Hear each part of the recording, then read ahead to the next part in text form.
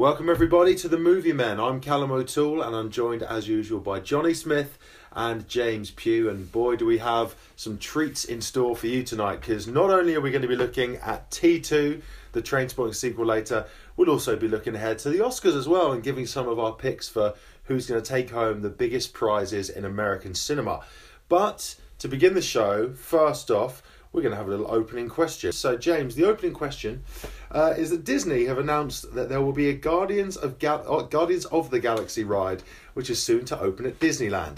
But what film do you think would make a great, or, on the flip side, terrible theme park ride? Good question. Oh, it's a great question, isn't it? It's almost as if someone else came up with it.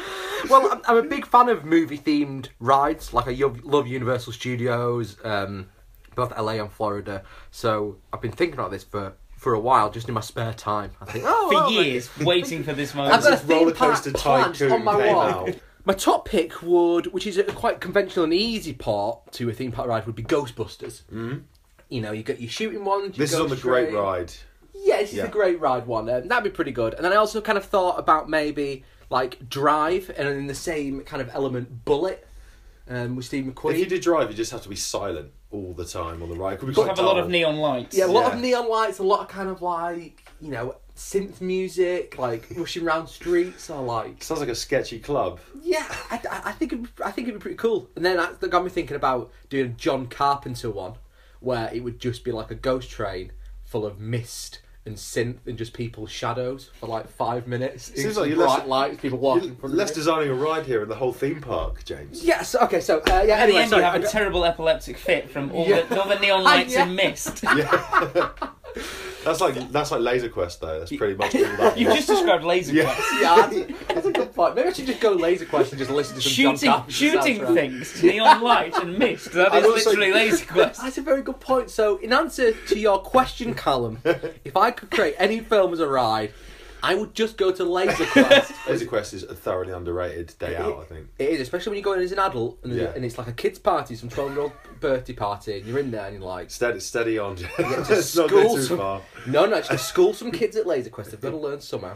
As a kid, you know there's always going to be other kids around to play Laser Quest. Yeah. As an adult, you kind of have to time it right. I remember waiting outside the Trafford Centre one for ages, just being like, no one over the age of 14's gone in there yet. I can't go in.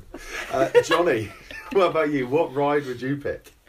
I mean, James's idea sounds quite fun, so I thought I'd think of something really sadistic and miserable that people would really hate.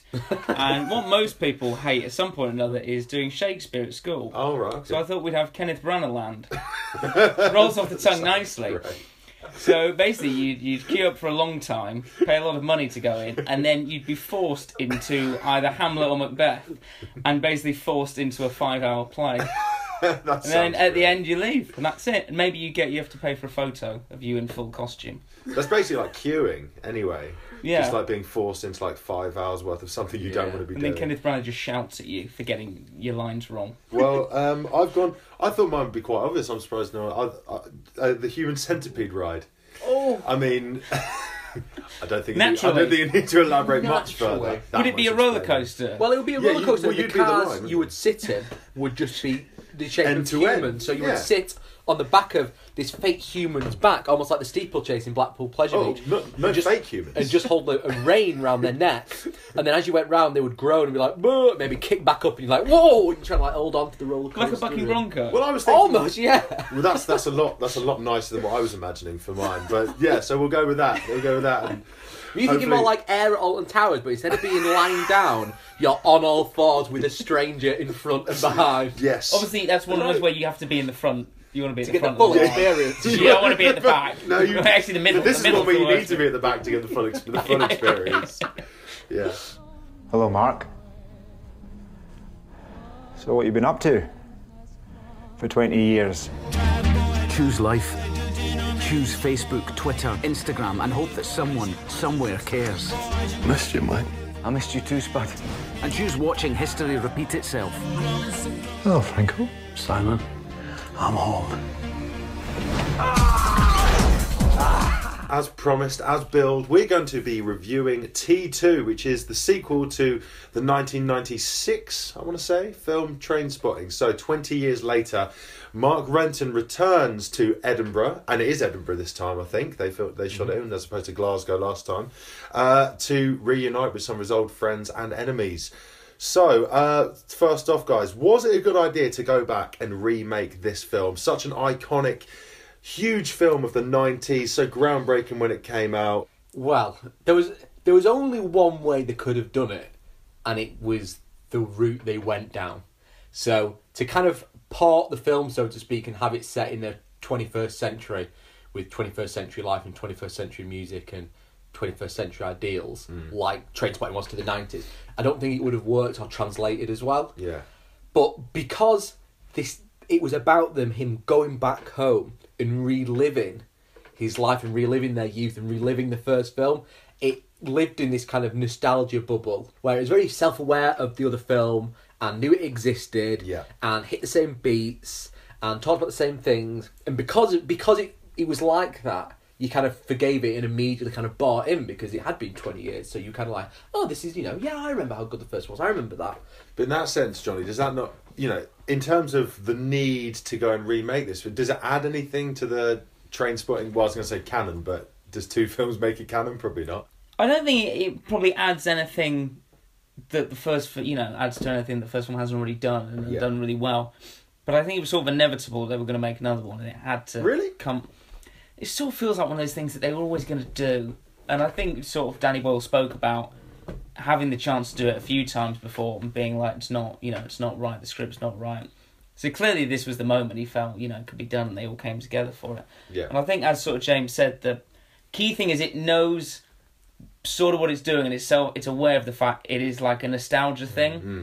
But dripping with nostalgia. But instead of, just being like, let's do all the same stuff again, like, a lot of remakes or sort of reboots and things and sequels, it goes out its way to sort of explore nostalgia, and it's like, why are we obsessed with 20 years ago? Yeah, I think that's what all the characters go through, but as much as the audience sort of go through it and go, oh yeah, it wasn't 20 years ago a great time, and you sort of look where you've got to and the decisions that have got you there. Absolutely. I think that's the thing, it knows the audience have sort of grown up with it. So when, Renton and co are sort of looking back on it, with sort of rose-tinted glasses, everyone in the audience is sort of doing the same thing and seeing how their lives changed in 20 years. In that aspect, I found it comparable in themes to Toy Story 3. The Movie Men, the only podcast where you'll find T2 compared to TS3. Well, maybe more for people that are, say, 7 to 8, maybe 10 years older than us, who were in their early 20s when Trainspotting came out, who were living that life of debauchery, madness at the time where it came out, when this film came out and really captured a generation and how they felt.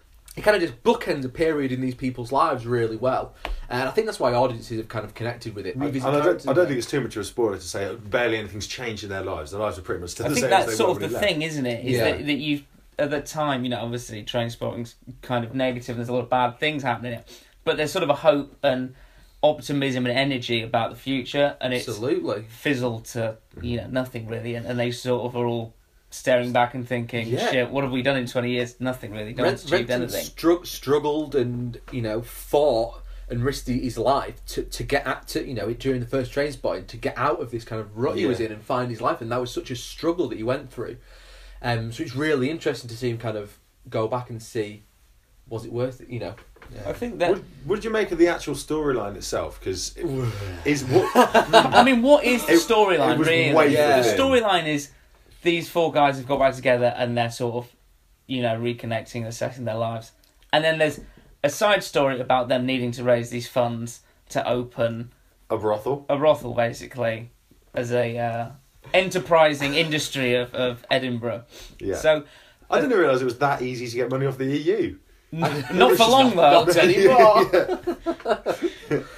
Cheers, Johnny. The biggest kind of weakness. Done Edinburgh service. The biggest weakness in that aspect for me was how they, and I hate saying this because Begbie was one of my favourite characters in the first one, is how critical to the plot Begbie was.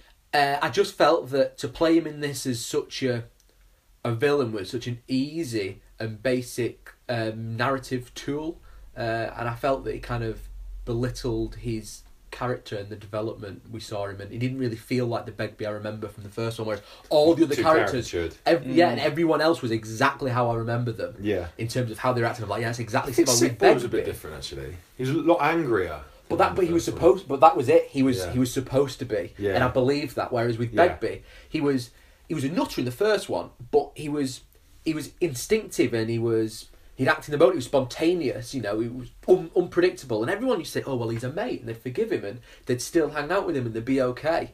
Whereas in this, he was kind of this caricatured pantomime villain. Yeah. Whereas to keep that mystique of him, like, oh my god, what is he going to do? You don't know. Was a lot more terrifying than having him build up this aggression throughout the film. Like, oh, I really want to get my hands on him. Like, it took away the spark of his character, which was 1 minute he's completely fine, then everything is going to go to shit. And He was just a Yosemite Sam sort of running around. with Natasha. It was Human. and I think that was the weakest part of the narrative. What about the shoehorning in of Diane? Just, oh yeah, we get her back as well for a Yeah, scene. that was a bit of a they had to get everyone back. cameo for a sort of- scene.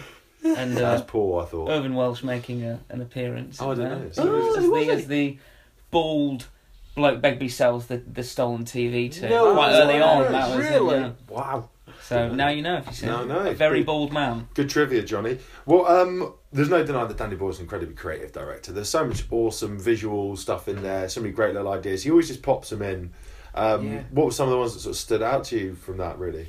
I like there's a bit where when Renton goes home and has dinner with his dad, Yes. and the mum has died, but they're having this dinner, but there's like a shadow cast over sort of where her place was, and it's sort of, And you it's know, the it's same not shot from that the first one, isn't it? subtle, Yeah. but it's a nice sort of way. I think that's the thing, is it draws on the first one, but in slightly different ways that you go, oh yeah, I see, you know, you see the nod to it, but it's not just a straightforward, you know, like call back to this. They've tried to tweak it a bit. And There's some weird disjointed jump cutting that didn't quite work for me to try and the sort of like, freeze mess with it. sort of frames was a bit. Yeah, that was a bit bizarre. strange, but I thought that missed the mark a little bit. But for all the films he's done, he still comes at things with fresh ideas. Do you think you really sort of appreciate I about think a that's director? the good thing about this, is that he's not going through the motions. You know, he's tried new stuff, and some of it, you know, some of the sort of it would have been easy to phone it in and just take the money. definitely. And I think, you know, Which they did the with the sort script. of different styles and the sort of way it's filmed and stuff. He's trying to do something new, and obviously it's never going to quite have that same fresh, you know, rawness that I think the original, where it was, let's try it, and it came off really well. You know, it's hard to sort of recreate that sort of spontaneity. But you know, I think that the soundtrack is probably one bit I was a bit disappointed in, because obviously, you know, you don't want to replicate the first one. Yeah. But they didn't quite have the sort of memorable, you know, cult feel. There was that they only did. one track that really kind of like blew me away, which was "Silk" by Wolf Alice toward the end. That last track, which like Another one hit me, suddenly just hit. I was like, damn! I realised I'd not been paying attention to any of the music, and suddenly that made the visuals a lot better. And it gave me like the chills, like I I think in the John first is right. one. The music didn't A really lot drive of it it like was No. Young Fathers. I think he used like 3 tracks by Young Fathers, and Danny Boyle was, you know, really praising them in sort of interviews before, but they didn't really stand out to me at all. I think none of it was particularly memorable. So what about out of 10 rating wise? James, come to you first. So I was gonna give it a 7 because I'm very generous with ratings, but having sat and thought about it before this again and discussing it again, and the rose tinted glasses of nostalgia like the film was about, I kind of want to give it an 8. Johnny? I think I will plump for an 8 as well. Yeah. You know, I think it could have been a complete disaster zone, and it's avoided that. And I think not all that comes together. It doesn't quite work, but it's so aware of itself and aware of what the appeal is of putting this film on 20 years later. That was, you know, because like 1996 was, you know, you had Euro 96 and Britpop was in full swing, and this came out, and it was like such a positive time of excitement and energy. And I think, you know, it's saying, times, you know, really. why do we, you know, people clinging on to that so much? And I think that's something that sort of everyone can, you know, enjoy that sort of nostalgic sort of feeling. So yeah, no. It was definitely an enjoyable film. I don't think it had a great deal going for it outside of the nostalgia value, though. I think that, did I say Valium? If it relied for me too heavily on the first film to like really engage you. Most of the best stuff was like flashback scenes and like referring back to the rest of it. So while I enjoyed it, I'm probably just going to have to give it a 7. You're an addict. So be addicted. Just be addicted to something else. Choose the ones you love. Choose your future. Choose life. So tonight's top 5 is going to come from James Pugh. James, what have you got up your sleeve, up your short sleeves? It was really difficult to. I came up with a tough job here to define what I actually wanted and to. I know what I want, but then to put that in words and communicate that to other human beings. Is it like at university when you have to write an essay but they don't give you a question? Yeah, and you're like, I don't know what to do. Just give me a question.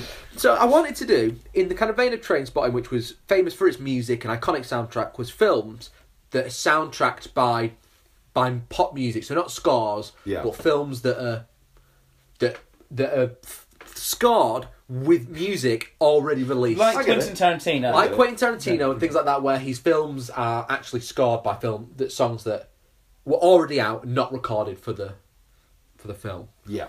A pop music soundtrack. Yeah. You can tell you're the writer, can't you? Jesus. So I've got honourable mentions of Easy Rider, Pulp Fiction. Now this is unusual. Do the honourable mentions first. Yeah. This is good, but I mean, these are big films. And Walk the Line, which I was a bit because it was about the artist. Yeah. There are some of the top 5 which I think there's some of the top 5 that I think you're gonna shout at me enough to get rid that out. from honourable mentions to So in no particular order, I've got 500 Days of Summer. Yes. Good. Which is often overlooked, but with songs like Us by Regina Spektor, There Is a Light That Never Goes Out, and Please, Please, Please Let Me Get What You Want, Let Me Get What I Want by The Smiths. Massively reprised that song, didn't it, really? Yeah, it's very much it, and it's got a bit of Hall & Oates. Yeah, You Make My Who Dreams. doesn't like a bit of Hall & Oates? What film doesn't have a little bit of Hall & Oates? If you listen really carefully to every film, there's a bit of Hall & Oates. There's a little bit of Hall & Oates in all of us. Montage set to a montage. Hall & Oates. But yeah, I thought that film soundtrack was great, and it sold so many copies and all sorts. So I thought that was worth putting. Here Comes the Fear. The end song, isn't it? Yeah, great. Yeah, and there's a lot of references in the film about music, don't they? So I'm going to jump to another controversial one. Yeah. Blues Brothers. Which you were right to but let me just read you some of the songs, like the Peter Gunn theme, which is great. Shake a Tail Feather, Sweet Home Chicago, Think by Aretha Franklin. I think this one's more okay. Like that's pretty. Like those are some great tracks. If you look at the songs, you know, there's a lot of all the soul legends turn up, don't they? Absolutely. Ray Charles and James Brown. I thought that was a good one. Another one which is an arguable one, which I wanted to take out on my way here. Controversy. When I thought about it, I wanted to take it out. It's Purple Rain. Now, this is at first I thought, genius, Purple Rain, what an album. And then I was doing some research. The film was made to sell the album. Well, yeah, you're right. That's what I realised afterwards. That it actually, let me just phrase this right. Is this a new list of albums scored with a film? Well, it was when I realised that it won the Academy Award for Best Original Song Score. I was like, original, yeah, that's literally the opposite of what I'm trying to do. Tracks went to number 1. Yeah. We're never leg to stand on it. So I'm willing to take that one out for Pulp Fiction if you guys are. Have you got any left? Fair enough. Yeah, man, we've got 2 more. So yeah, I'd swap Purple Rain out for Pulp Fiction. You persuaded me. Another one is Royal Tenenbaums. I could have picked any Wes Anderson film. It was between Life Aquatic and this. I went for this. These Days by Nico, Police and Thieves for the Clash, Duty's a Punk, Needle in the Hay by Elliott Smith, which is a great scene, and Everyone by Van Morrison at the end. It's got so many good tracks in. That is a good soundtrack. It's a great soundtrack. Steve Zissou is a lot of David Bowie. Yeah, that's what I mean. In Spanish, I seem to remember. Which is why I almost picked naturally. it, but not. And then David Bowie's So 2016. And then number 1, which I would put at number 1, Guardians of the Galaxy. Have put at number 1. I have put at number 1. Yeah. No, Guardians of the Galaxy. Hooked on a Feeling by Blue Sweet. Because you don't like the film. Yeah. Moon Age Daydream by David Bowie. I Want You Back by Jackson 5. Come and Get Your Love by Redbone. Ain't No Mountain High, Marvin Gaye. You know, the list goes on. That is some great tracks. There's some great tracks. And that is what sort of made it to an extent, because the whole 100%. The whole thing is, the volume of music is and very the fact that big. I think that deserved a list of my top 5. Oh, I enjoyed the list actually. I enjoyed Good going list. through it. There was some thoroughly controversial ones on that. I'd have to strike Purple Rain. I'm exhausted from umming. Well, Purple Rain we struck out for Pulp Fiction, and then we gave Jackie Brown an honourable mention for 800 over 100. And then what did we do with Walk the Line? We just consign that to the pile. Yeah. For me and the Lord, we got an understanding. We're on a mission from God.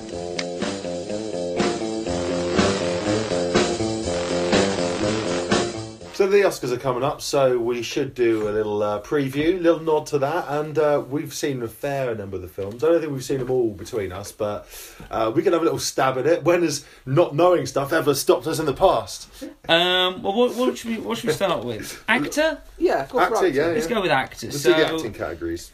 I'll run through them very quickly. We've got Casey Affleck in Manchester by the Sea, Andrew Garfield in Hacksaw Ridge, Ryan Gosling in La La Land, Viggo Mortensen in Captain Fantastic, Rogue One in there, and good old Denzel for Fences. So who are you picking out as the sort of highlights from that, do you think? I mean, Casey Affleck's won the BAFTA and the Golden Globe, so he's, the clear front runner. If it wasn't for his questionable off-screen antics, I Yeah, think he'd that's- have sewn up. I think that's the only thing probably holding him back, but if he's got this far, then... I think it's going to be between him and Denzel, I think, but I think it'll be Casey. Denzel's got enough, hasn't he? Yeah, I know, but that's what I mean. He's always kind Yeah. of. I mean, it's an easy one for them to pick, and they can't pick between the others. They'd be like, just fucking give it Denzel, even if they've not seen the film. Yeah. Because a lot of them, I read loads of articles that the voters sometimes don't even Yeah. watch all the films, so they'll Yeah. see someone like Denzel Washington down going. I know I right. haven't. Yeah, it's like it's based on a play. Fuck it, give I it. mean, a- if you watch the trailer, So you watch it and intense. you go, do you know what? Just Give give it- them both the Oscar now. Yeah. 'Cause Yeah. that looks Oscar worthy. Yeah. So we're looking Casey Affleck there with a nod to maybe Denzel. I mean, if Viggo Washington. Mortensen wins it, it's not the toughest Forrest Gump competition this year, I don't think. No. So So that's actor. What about best actress in a leading role? James, would you like to take Yeah, let's go for it. take lead? Oh, here we go. Oh, God, the names. So, actress in a leading role, Isabella Huppert for Elle. You've done him a mischief Ellie. here, Johnny. Ruth Negga in Loving. Natalie Niger. Portman. Reese Niger. Is it? If in doubt, go soft G. I'm up north. That's how I speak. Jackie. And then Emma Stone in La La Land. Just Jackie, as I like Meryl shit. Streep. No, Natalie Portman No, in Jackie. Emma Stone in La La Land, and then Meryl Streep in Florence. Oh, Meryl Foster Streep. Jenkins. Does she just get nominated for anything? She does. It's just if she's a make a film, they She's just stick her on the gonna end of the pop a list. Trump. It's just- It's got to be Emma Stone, hasn't it? Out of that. I think Natalie Surely. Portman, I thought would probably get a bit more traction for Jackie because she is very no good, one's been going but on about she it hasn't. much. No, it's No. not really amounted to anything. So Emma Stone is probably the safe bet. Well, there was a lot of Drama discussion stuff. about Amy Adams, wasn't there? That she split her vote between Arrival and Nocturnal Yeah. Animals, and that people voted for one or the other. Like when United won the treble, and David Ginola won World Player of the Year, won PFA Player of the Year, because all the United players split the votes. That's what Amy Adams has done apparently, because she would have been a. That is surprising she's not in there Yeah. because she's had a very but, strong I mean, she year.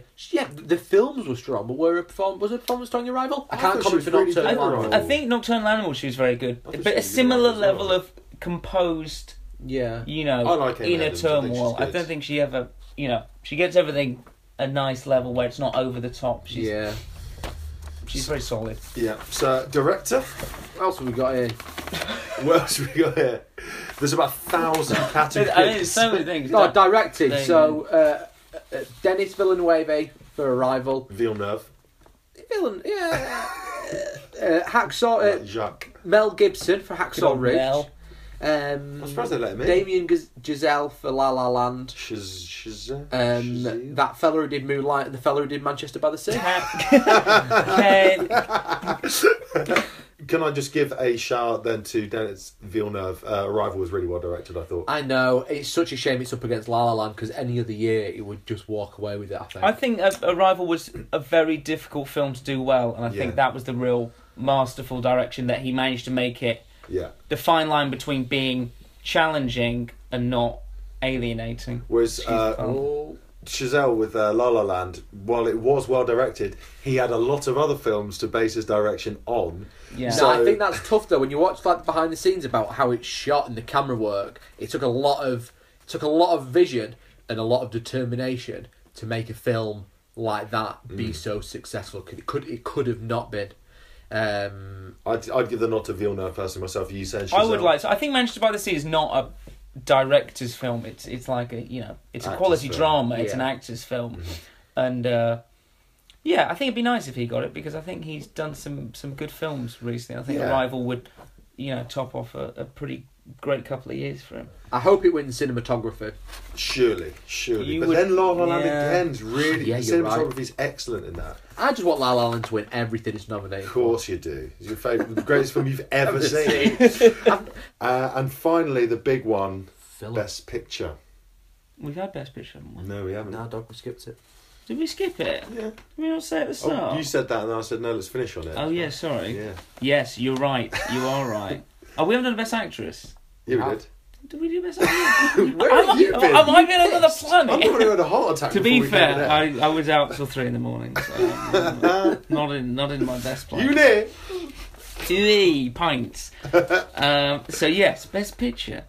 We've got Arrival, Fences, Hacksaw Ridge, Hell or High Water, Hidden Figures, La La Land, Lion, Manchester by the Sea, and Moonlight. I love how long the list of Best Picture is Yeah. now. But they've It used to extended- it used to be five, didn't It used to they? be 5 and then like, People I think kicked one up year on they Dark Knight, everyone kicked off Yeah. about it, so they're like, Yeah. well, what more? And then they had like 10 nominees, Yeah. and they're like, whoa, like, slow down. Oh, and Meryl Streep, she's on the end there as well. With just some film she recorded on her phone. That's in her house. So his best film gonna go to La La Land. I think Yes, is a big it one. is going I mean, to, it's but won I'd rather- everything else in the build-up. I don't so- want it to, but I think it will. I think we all know it's going to go to So what would? So you don't want it to, but what would you think is more deserving? I or wanted would it to go to Arrival because, like Johnny said, I think it was the kind of film that really could have been done badly and would have been so easy to make bad. And I think it was a real triumph, really engrossing. The film is about great. the science of language, Yeah, and is you're right. 2 hours of rip roaring fun. Yeah. Whereas La La Land, really enjoyed it, good film, but I just really think that, given what they were doing, they couldn't miss. I don't know. I loved Arrival. I loved it, and it was the best film I saw last year. But then I saw La La Land, and it's just hard to see it go to anything else. Unfortunately, even though Arrival is beautiful and it's so well crafted, and the story's just fantastic, and the acting's great, and there's I don't have a fault with it. It's just so tough to see it not going to La La Land. I think it inevitably will win, but I think Moonlight sort of snuck in a couple Yeah. of awards along the way, so that would be a bit of a Would have won the Golden Globe, didn't it, Moonlight? for best drama. So that would be a bit of an I upset. think that would be I think that would be the curveball if it wasn't La La Land. City of stars, are you shining just for me? City of stars, there's so much that I can't see.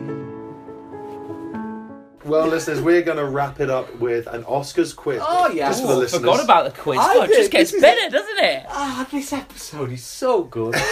There is so much good stuff in here today. What a treat for everyone in the room and outside the room. Probably. There are two worlds. There's the inside the room and there's the outside the room. There's Outside the little in room. between. So, yeah, I've got 9 questions. So, question number 1. Pressure just of that. Who has won the most awards by an individual? Who? Walt Disney. Yes. Ooh. For a bonus quarter of a point, how many? 26. Ooh, not too far. 22. Oh, Well done, James. Yeah, 22 for Walt Disney between 1932 and 1969. So it's not Meryl Streep. there's No. still many years left. Crap. Don't worry. She'll pick up more than that this year alone. Question number 2. 2 men have won consecutive Best Actor awards. Name either. Ooh. Daniel Day-Lewis doesn't make enough films in a row. No, that's he true. just waits every 10 years and gets his. Yeah. Tom Hanks. Tom Hanks. 93 and 94. Philadelphia and Forrest Gump. The other one, Spencer Tracy. Never heard of the fella. So 2-0 to James so far. This is going to be who gets closest to, so I'll give you both a guess here. But I'm going to let Johnny go first because he's 2-0 down. So question number 3. How long is the allotted time for an acceptance speech now? Oh, I'm just going to say a minute. James? Minute 38. It's 45 seconds. A minute 38? Yeah. The allotted time, very specific. Someone has spent a long time in a laboratory working out the precise amount of time people are allowed. Apparently, in the 70s, I can't remember exactly when, someone did a speech that lasted 7 minutes, and they said from then on, 45 seconds is the allotted time. So 2-1. Question number 4. Who has won the most acting Oscars? Daniel Day-Lewis. No, second most. Meryl Streep. No. Oh! It's Is it actor or yeah, either. Catherine Actor or actress. Hepburn? Yes, Catherine Hepburn with 4. This is a bit of a curveball, and I'm going to give this to whoever's answer I like the most. It's like we're playing Phoebe Ball in Friends, right? So, question number 5: who was Oscar Pearce, who the Oscars are named after? Oh, I feel like I've read this, but no idea. Well, James goes first then. He was the man who made the statues, but they're actually perfectly moulded of his body. Like, he looked like Ooh. that. He was completely smooth. I quite like it, and it's not a million miles away. Johnny, you're going to have to go some to beat that. He was the handyman at the Academy, and they just thought, do you know what? Oscar's the handyman. So, no, he's not.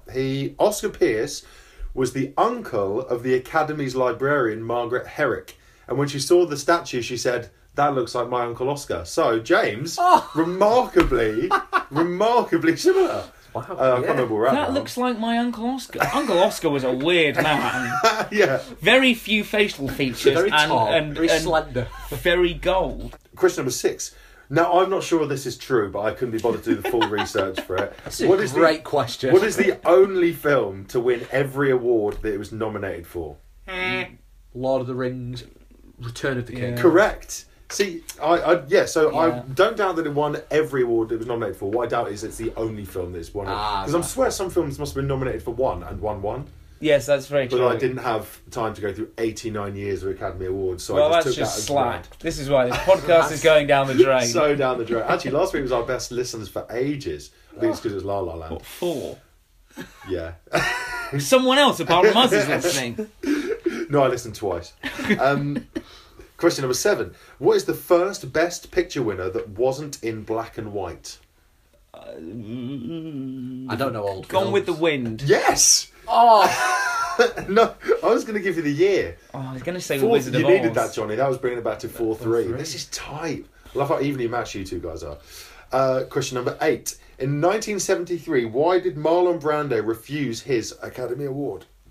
Because the Native Americans were Yes. having a bad time of it, so he sent Pocahontas or someone instead. The plight of the Native Americans. Love it. Yeah, he sent... Naturally, you know, that's a reason to turn down your Oscar. Yeah. Maybe they did it on a reservation, I don't know. The Tom Hiddleston move. So that's 4 all. I love that, after 8. And I've only got one left. This is why I did 9. Oh, It isn't why I did 9, I just didn't have a 10th. Question number 9. 2 people have won posthumous acting awards. Okay? You can name the first one. I'm not going to give you the point for it, but who is it? Heath Ledger. Heath Ledger for The Dark Knight. Who is the other one? Walt Disney? No. No! Acting? Oh, sorry, I didn't hear who was acting. Sorry, I didn't hear. I just heard posthumous. Posthumous. No, there's been quite a few posthumous winners. Walt Disney did win a posthumous one. But this is posthumous acting. Yeah. Okay. James Dean. No. He didn't win one. 1976. Shall I give you the film? Yeah, you're going to have to, I think. Network. Peter Finch. Peter Finch. Did you both get it?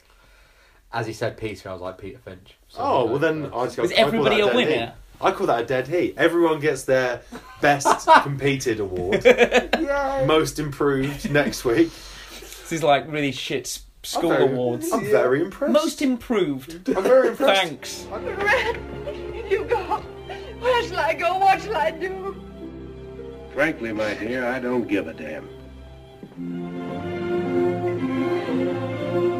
Well, guys, we hope you've enjoyed the show. Thanks very much for listening to us. We really appreciate it. If you are that 4th listener out there, thank you very much. Cheers, mate. Yeah. So, hope you enjoy the Oscars, which are coming up in about 10 days' time. We will be back after that probably have a little nod looking back, and then review a new film for you guys. So thanks very much, Johnny, for being with us tonight. Thank you. And thank you, James. Cheers. And to highlight the plight of the Native Americans, here is Sachin Littlefeather to play us out. I'm representing Marlon Brando this evening, and he has asked me to tell you that he very regretfully cannot accept this very generous award. And the reasons for this being are the treatment of American Indians today by the film industry,